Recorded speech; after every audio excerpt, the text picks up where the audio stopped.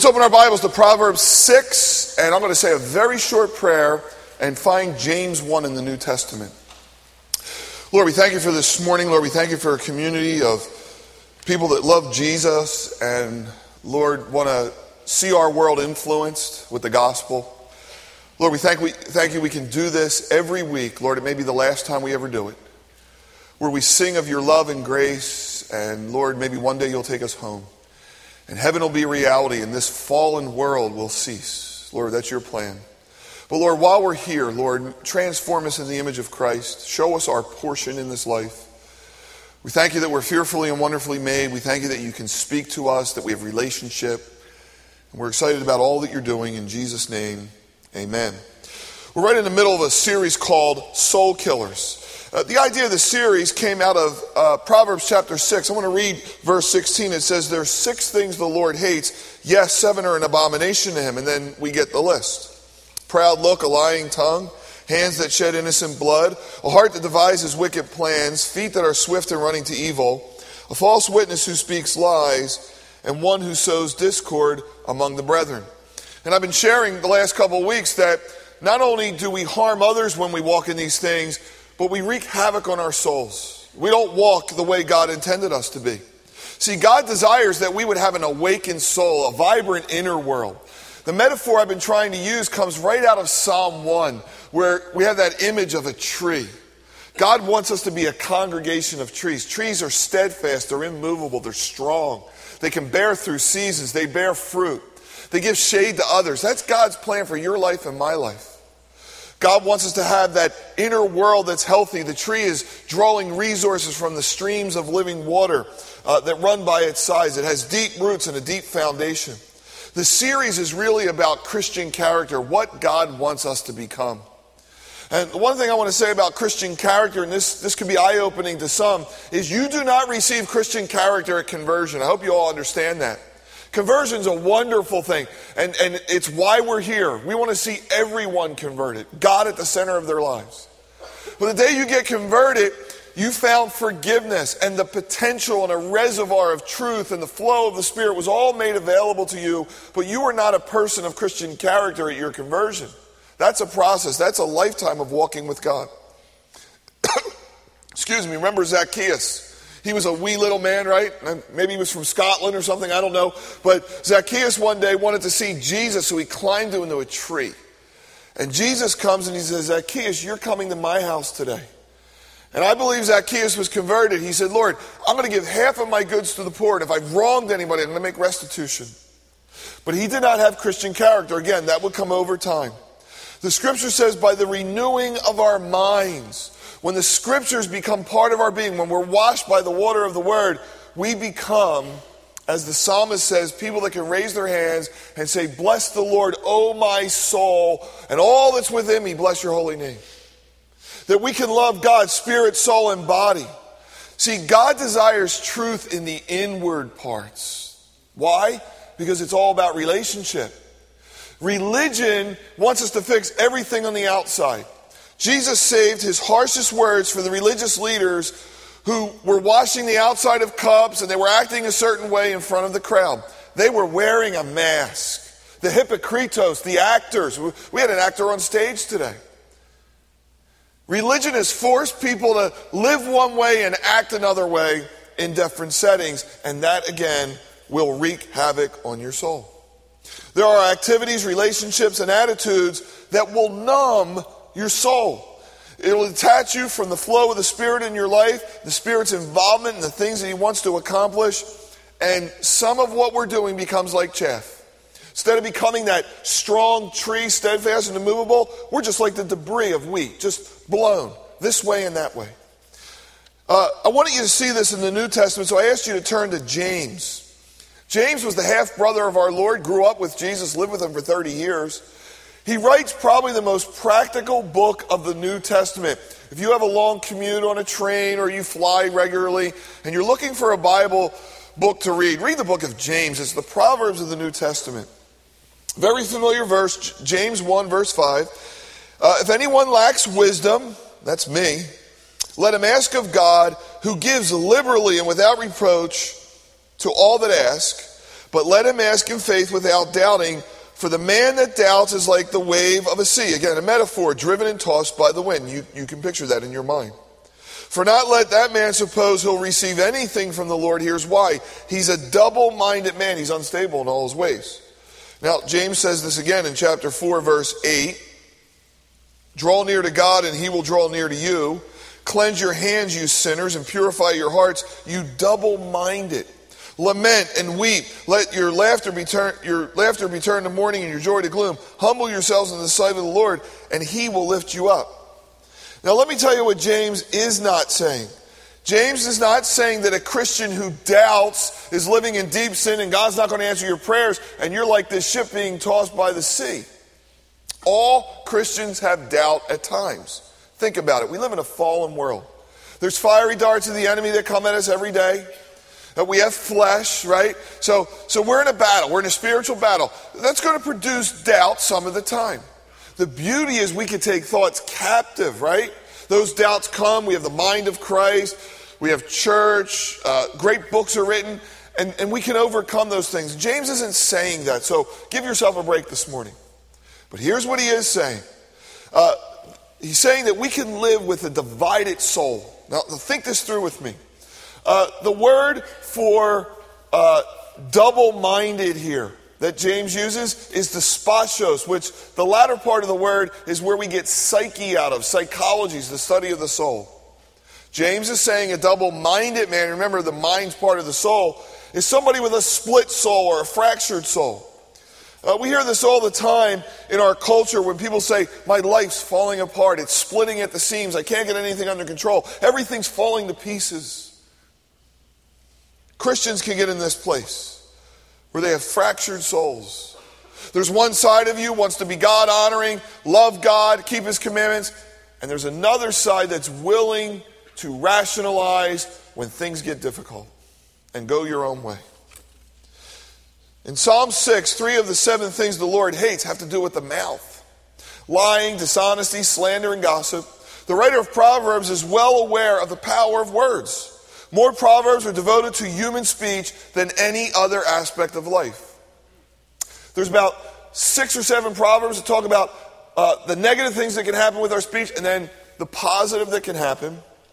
Proverbs 18:21 really sums it all up, where the writer of Proverbs says, the tongue has the power of life and death, and those who love it will eat its fruit. Now, Jesus took it one step further. Jesus said words don't have power. There's something else going on. In Matthew 12:24, Jesus said, out of the abundance of the heart, the mouth speaks. The idea here is, if you're a gossiper, you don't have a mouth problem, you have a heart problem. If you're a slanderer, you don't have a mouth problem, you have a heart problem. And the good news is Jesus came to heal hearts. He really did. See, we're all going to struggle somewhere on this continuum. The beautiful thing is we have feedback. We have the Word of God. We have close friends. We live in community. God wants to see us change. He wants our hearts to be made whole. He wants truth in the inward parts. Now, I've read a lot of studies this week. Far too many than I should have. A few hours reading these. I don't want you guys to think I'm a slacker during the week, so I do read a lot. And every major study on dishonesty reveals basically the same information over and over again. Here in America, studies reveal 91% of all Americans lie regularly. They don't just lie, they're pretty consistent in their dishonesty. James Patterson and Peter King have written a book called The Day America Told the Truth. Listen to their findings.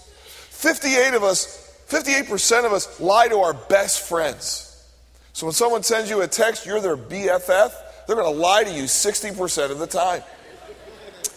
59% of us lie to our kids. A whopping 69% of us lie to our spouses. Jack Nicholson theology, they can't handle the truth, so we lie in some form or another. 73% of us lie to siblings. 86% lie to their parents. I was at a shepherd's conference that John MacArthur did years ago. He said something so profound. He probably didn't think it was profound. I did. Where he said, tomorrow morning at 6 a.m., if everyone in America started telling the truth, the country would dissolve. Now think about that. You know, we're in a political season, right? Can you imagine the lies that are told in Washington? read my lips. I never had sex with this woman. That's just what we see, right?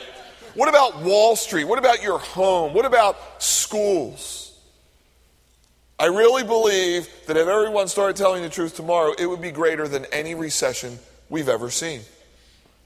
The big question is, why are we dishonest? Why do we lie most of the time? Well, some of it's common sense. We lie because we move up the ladder a little bit. There's gain involved, whether it's money, power, or position. We avoid circumstances. Remember Joseph's brothers when they threw him into a pit? They came back to their father and they lied. They got themselves out of a jam. Your worldview is critical here because secular people, scientists, philosophers, evolutionary psychologists will tell us that it's in our brain, right? The answer to everything, it's in your genes, right? Fight or flight mechanism, survival of the fittest. We just protect ourselves and there's something in our brain. The Bible couldn't be more clear on this. There's no ambiguity. There's no gray on this one. Psalm 58:3 says, "The wicked are estranged from the womb. They go astray as soon as they are born, speaking lies." Jesus said to the religious leaders, "You're of your father the devil. When he speaks a lie, he speaks from his own resources, for he's a liar and the father of it." See, we were born on the wide road to destruction. We had a baby dedication this morning. That baby was so young he couldn't say a word, but when he can, he will lie eventually. Why? Because he's a sinner.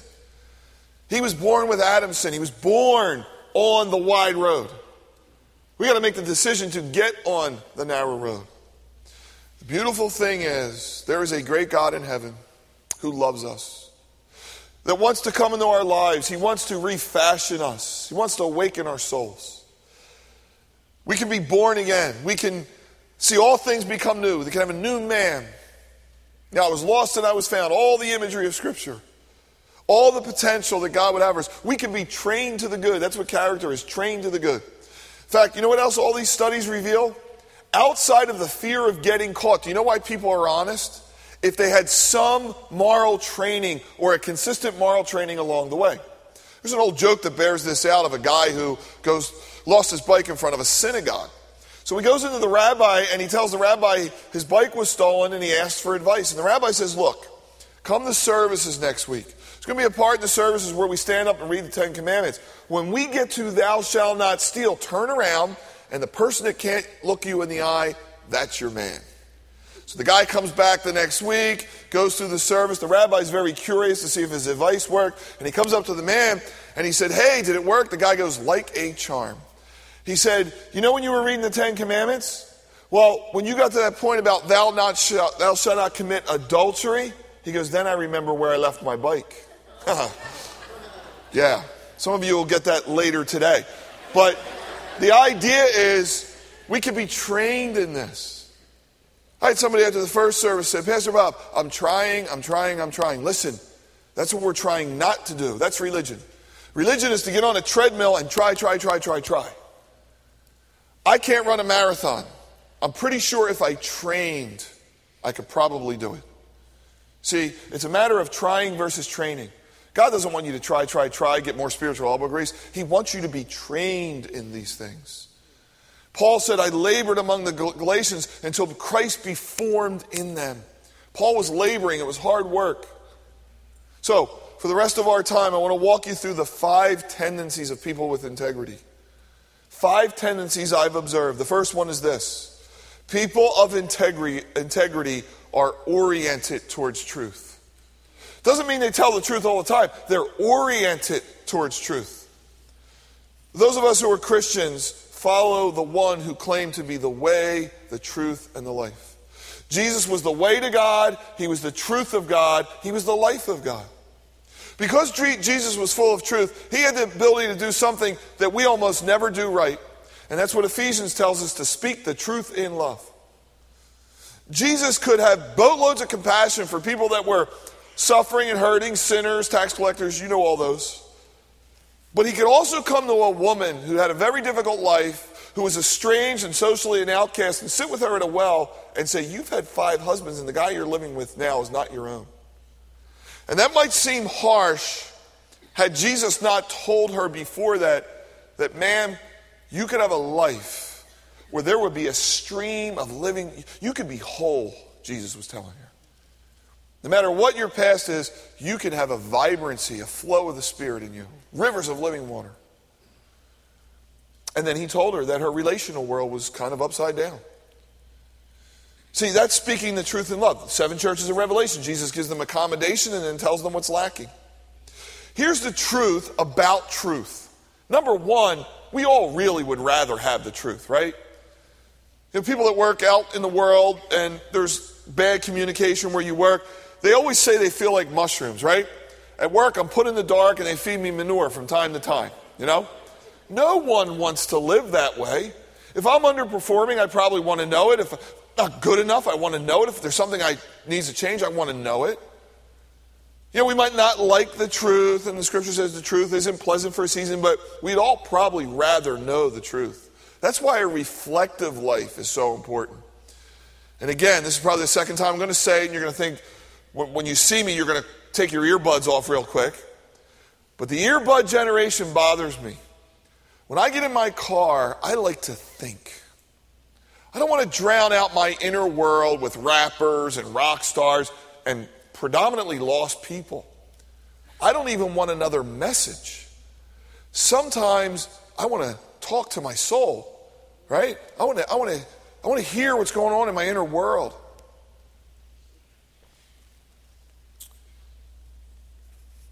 Second thing about truth is, we've all figured this out, usually the consequences of lying are worse than if we just tell the truth up front. It's always the way to be. Remember our parents, they'd catch us in something and they knew we were guilty. And they would come to us and say, look, you need to fess up now, because if you fess up now, the punishment will be worse than if I find out you're lying. If I find out you're lying, you're going to your room till you're 30. You know, you don't lie around here. The biblical example of this is King Saul. If you ever want to do a fascinating study, do a study on Saul versus David. Just 2 different souls. King Saul was the first king in Israel. There's this glorious day where Samuel comes to anoint him with oil, and Saul's nowhere to be found. And finally they go searching, and he's in the cloakroom. He's in the closet area. Now, we're in a political season where they're spending millions of dollars, right? And there's focus groups on you wear a blue tie, a red tie, a polka dot tie, right? Can you imagine whoever is elected president of the United States, it's time to put your hand on the Bible, and the guy's in the cloakroom? So Saul looks like a humble man. He looks like the right guy. And then Samuel gives him a simple task in 1 Samuel 15. Samuel says to Saul, he said, God's going to judge Amalek. So I want you to go there and I want you to kill every man, woman, infant, nursing child, ox, sheep, camel, donkey. Leave nothing. That was the command. And then Samuel shows up to see if Saul would obey. And Samuel comes to Saul and he says to him, that's what Saul says, "Oh, blessed are you of the Lord. I've performed the commandment of the Lord." So glad you're here, Samuel. Samuel said, "What then is this bleating of sheep in my ears and the lowing of oxen which I hear?" And Saul said, "Oh, they were brought here from the Amalekites by the people. The people did this. They didn't spare the sheep and the oxen. And by the way, we're going to sacrifice it to God." Have you ever heard that line before? "Oh yeah, I overreached. I got this subprime mortgage. I bought this giant house, but it's going to be a ministry house. We're going to serve God with it." People did it. Samuel said to Saul, "Be quiet, and I will tell you what the Lord said to me last night." Samuel said, "When you were little in your own eyes, were you not the head of the tribes of Israel? And did not the Lord anoint you king of Israel? Now the Lord sent you on a mission. He said, go and utterly destroy the sinners, the Amalekites. Fight against them until they're consumed. Why then did you not obey the voice of the Lord? Why did you swoop down on the spoil and do evil in the sight of the Lord?" And Saul said to Samuel, "But I have obeyed the voice of the Lord and gone on the mission in which the Lord sent me and brought back Agag, king of the Amalekites, and I've utterly destroyed the Amalekites. But the people took the plunder, the sheep, the oxen, the best things which should have been utterly destroyed, to sacrifice to the Lord God at Gilgal." And Samuel says these amazing words, "Has the Lord as great delight in burnt offerings and sacrifice as in obeying the voice of the Lord? And to obey is better than sacrifice." To obey is better than sacrifice. When you were small in your own eyes, Saul, God could do great things through you. See, Saul was on this pattern. And the scary thing is, he starts spinning and he starts selling. And the fallout of a dishonest life and of someone who has no integrity is they begin to deceive themselves. This is remarkable to watch. And it's really remarkable to watch in the church. A couple that knows God has built in for sexuality the parameters of two people in holy matrimony come to me, Pastor Bob, you don't understand. We are actually living together because you don't understand this is the greatest recession since the Great Depression, and financially there's no way anybody can make it. You just don't understand. Yeah, I don't understand. I lived 6 years in basement apartments, kept my wife home, wondered how we'd ever make it. I don't know. I knew this. I knew that God's word was either true or it was a lie. And God said, I'm not a man that I should lie. And I figured if I'm going to stake a life on this Bible, then I'm going to see if it's really true. And God has never been my debtor. And I can look back now at the rearview mirror of life and say, I don't know how it all worked out, but it did. That God will never forsake us. There's nothing that can separate us from him, no famine or sword. He's not going to leave his children without bread. But Pastor Bob, you don't understand. I run a small business. And if you don't cheat on your taxes, you can't survive in this environment. Or Pastor Bob, I fudge on my expense account because they really don't pay me enough, so I'm just evening it out a little bit. Rationalization or oriented towards that will just deaden your soul. God wants us to be oriented towards truth. Jesus said, my word is truth. Numbers 23:9, God is not a man that he should lie. Remember last week I said God was the most humble being in the universe? He also has the most integrity. Let me ask you a question this morning, real loud. What is this? Yeah, every first service, everybody said a banana, and you should, right? It's really not a banana, it's a banana peel. Once I peel it, there's a banana. But do you know why you said banana? Because every time you've peeled one, there's been a banana. Only in an alternate worldview do you peel a banana and get an orange after millions of years, right? But we won't talk about that this morning. God has integrity. Seed produces after its kind. When he judged the world in Noah's time, he said, after this Noah, there will be seed time and harvest. There will be summer and winter. In other words, God's not going to pull the rug out under us. Till the book of Revelation, till the time of judgment, God has built integrity into our world. That's why scientists love their disciplines, because it's empirical. It can be proven out. Why? Because the God they don't even believe in most of the time has integrity. People of integrity are oriented towards the truth. Number two, people of integrity connect authentically with each other. This is very important. We're all called to live in relationship. All relationships are built around trust, and trust is built over time. Let me draw something for you, and I know not everybody can see this, but let's look at these three circles, okay? Everybody has a spiritual life. So if you're here today, you're probably a Christian, you love God, you read the Bible, maybe you go to a small group. You have a world centered around a Christian worldview. Then you have a relational world. Married, children, maybe you go to school, you have friends, co-workers, you're in a hobby. Whatever you do, there's people you relate to in the world. And then we all have a vocation, something you do to make a living, or why God put you on the planet, whatever you do most of the time. And the idea here is these should be integrated, right? Integrated means towards the whole. The idea is when I'm in church, I'm really no different than I am at home or where I work. I'm the same person wherever I go. I don't put a mask on in my relational world, in my vocational world, and then I'm somebody else at church. Now, religion's forced us into that. But God wants us to be integrated people. The word for hypocrites, which people think we are, hypokritos is an actor. We had an actor today on the stage. He's not a liar, but he said he was because he's an actor. And a lot of times Christians say they're something that they're not. The greatest example of someone who was so sincere, so transparent in the New Testament is the Apostle Paul. He wrote a third of the New Testament.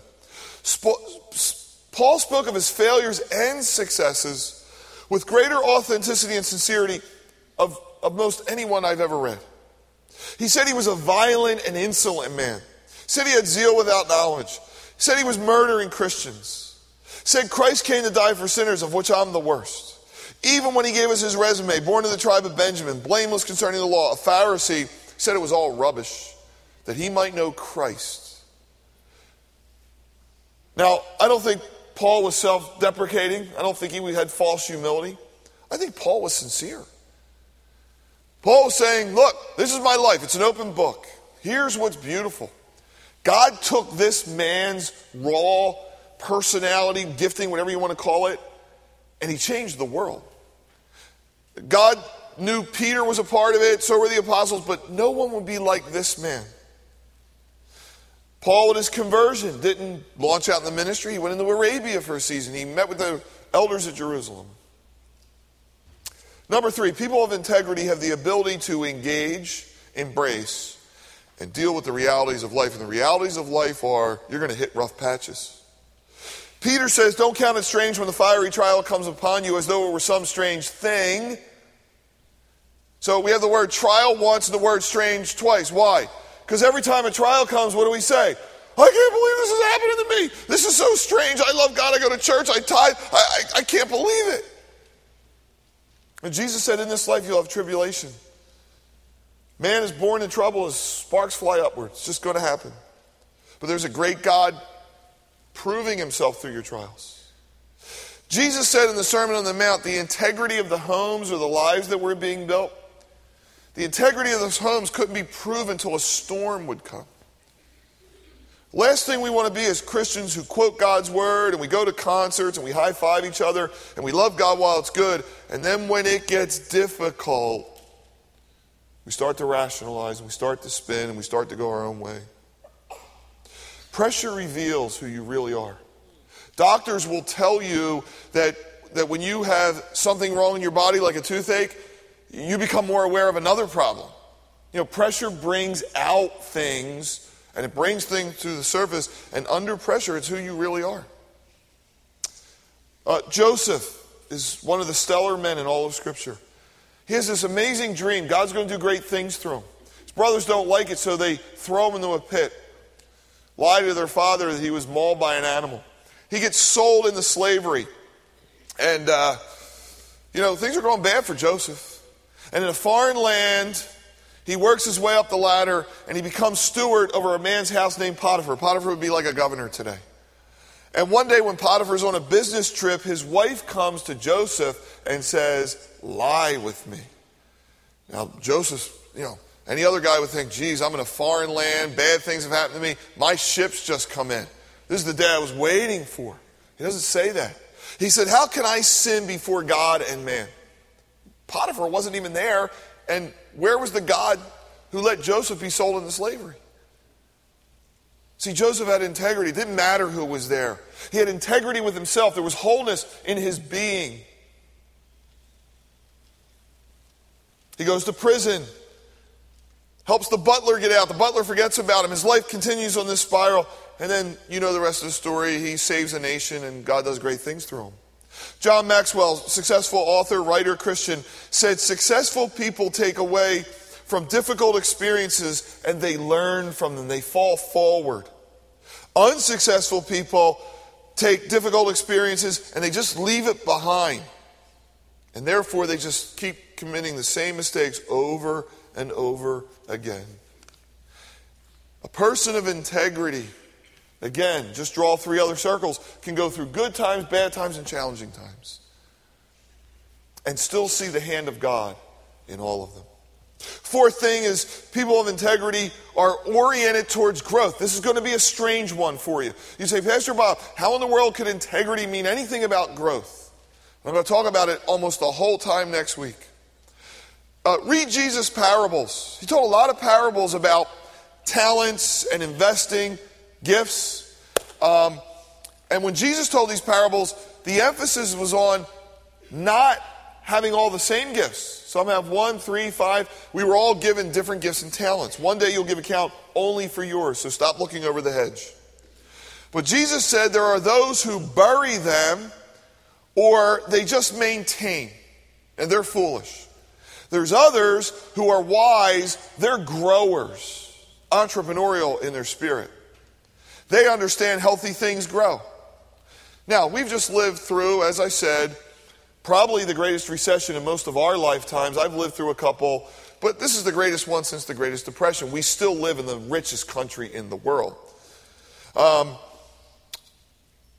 a person with limited character through this time, listen, losing a job is horrible. Being a middle manager, those are devastating things. They really are. And I have all the compassion in the world for those people. I also understand that a person who's wholly integrated says, okay, bad things happen. We live in a fallen world. Maybe God's redirecting. Maybe I'll go back to school. Maybe I'll launch into ministry. Maybe I'll do something I've always wanted to do. But because they have an integrated life, because they're industrious, because they have discipline, drive, and passion, they'll see God's hand at work. Craig Rochelle wrote a book called The Christian Atheist. I love that title. And the idea of the book was we're Christians, but so many ways in the way we conduct our lives, we act like we're atheists. You lose your job in a recession, and you whine and complain, and you blame God and others. And you feel like a victim because we live in an entitlement society. And instead we say, wow, where might God's hand be in this? Right? Last time I checked, he's on the throne. Last time I checked, he could save me. Last time I checked, he owns cattle on 1,000 hills. Maybe I can't live the lifestyle I've always lived, but there's a God who's walking beside me. And finally, number 5. People of integrity are transcendent. And this might be my most important point. People with deep Christian character understand it's not all about them.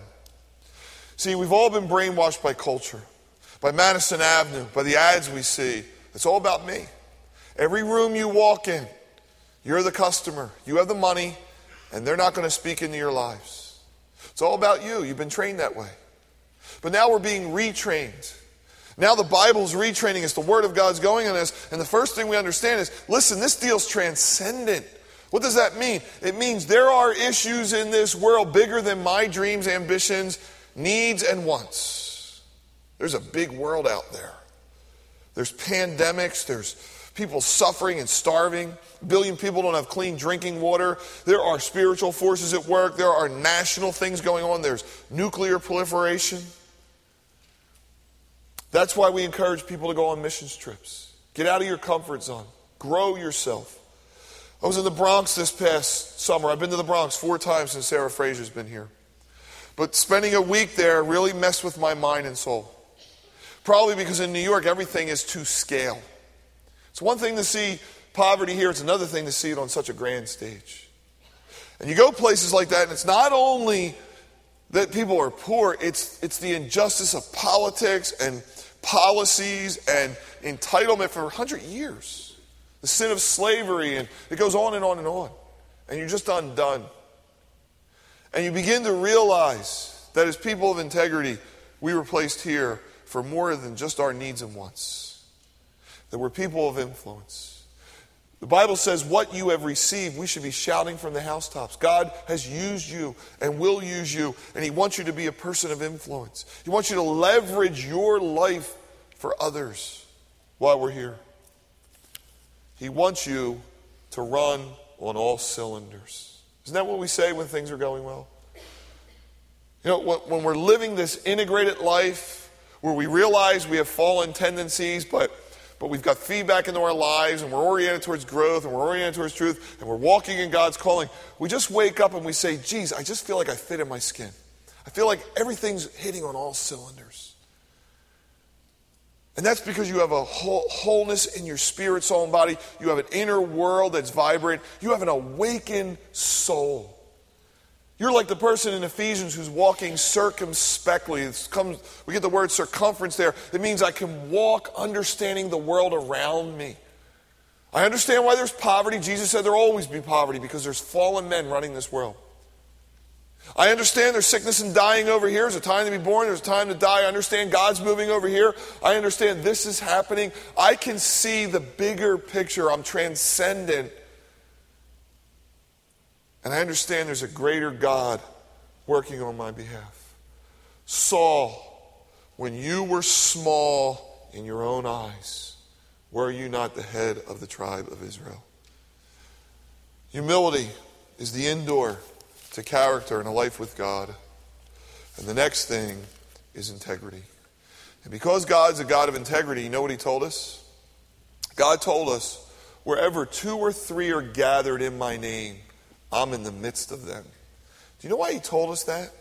He didn't say, okay, have a Bible study, and if 2 or 3 show up, then God's there. But, if you're by yourself, he's not there. That's not what he was saying. What he was saying was, I've given you the keys to the kingdom. Here's what he was saying. He was saying that if you have a conversation with a human being, and sin is revealed to them, and they come to an understanding of who Jesus is, and they pray a sinner's prayer, you can tell them their sins are forgiven. Why would God leave that to us? Sounds prideful and boastful. No, because God's a God of integrity. By 2 immutable things, the writer of Hebrews says that a God that cannot lie, these things are true. Therefore, God says, if you say it, you can be a minister of the new covenant. God doesn't lie. Whatever he says is true, and he says that heaven's in our future, and everything we do is prosperous. Listen, we're going to end the service by singing the song that was in the earlier set, but most of you are late, so you probably missed it. So we're going to sing this prayer about, God, give us an awakened soul. Give us the capacity, God, to live the way you want us to live. So I want to call the worship team back. Everybody stand. Anybody not have breakfast?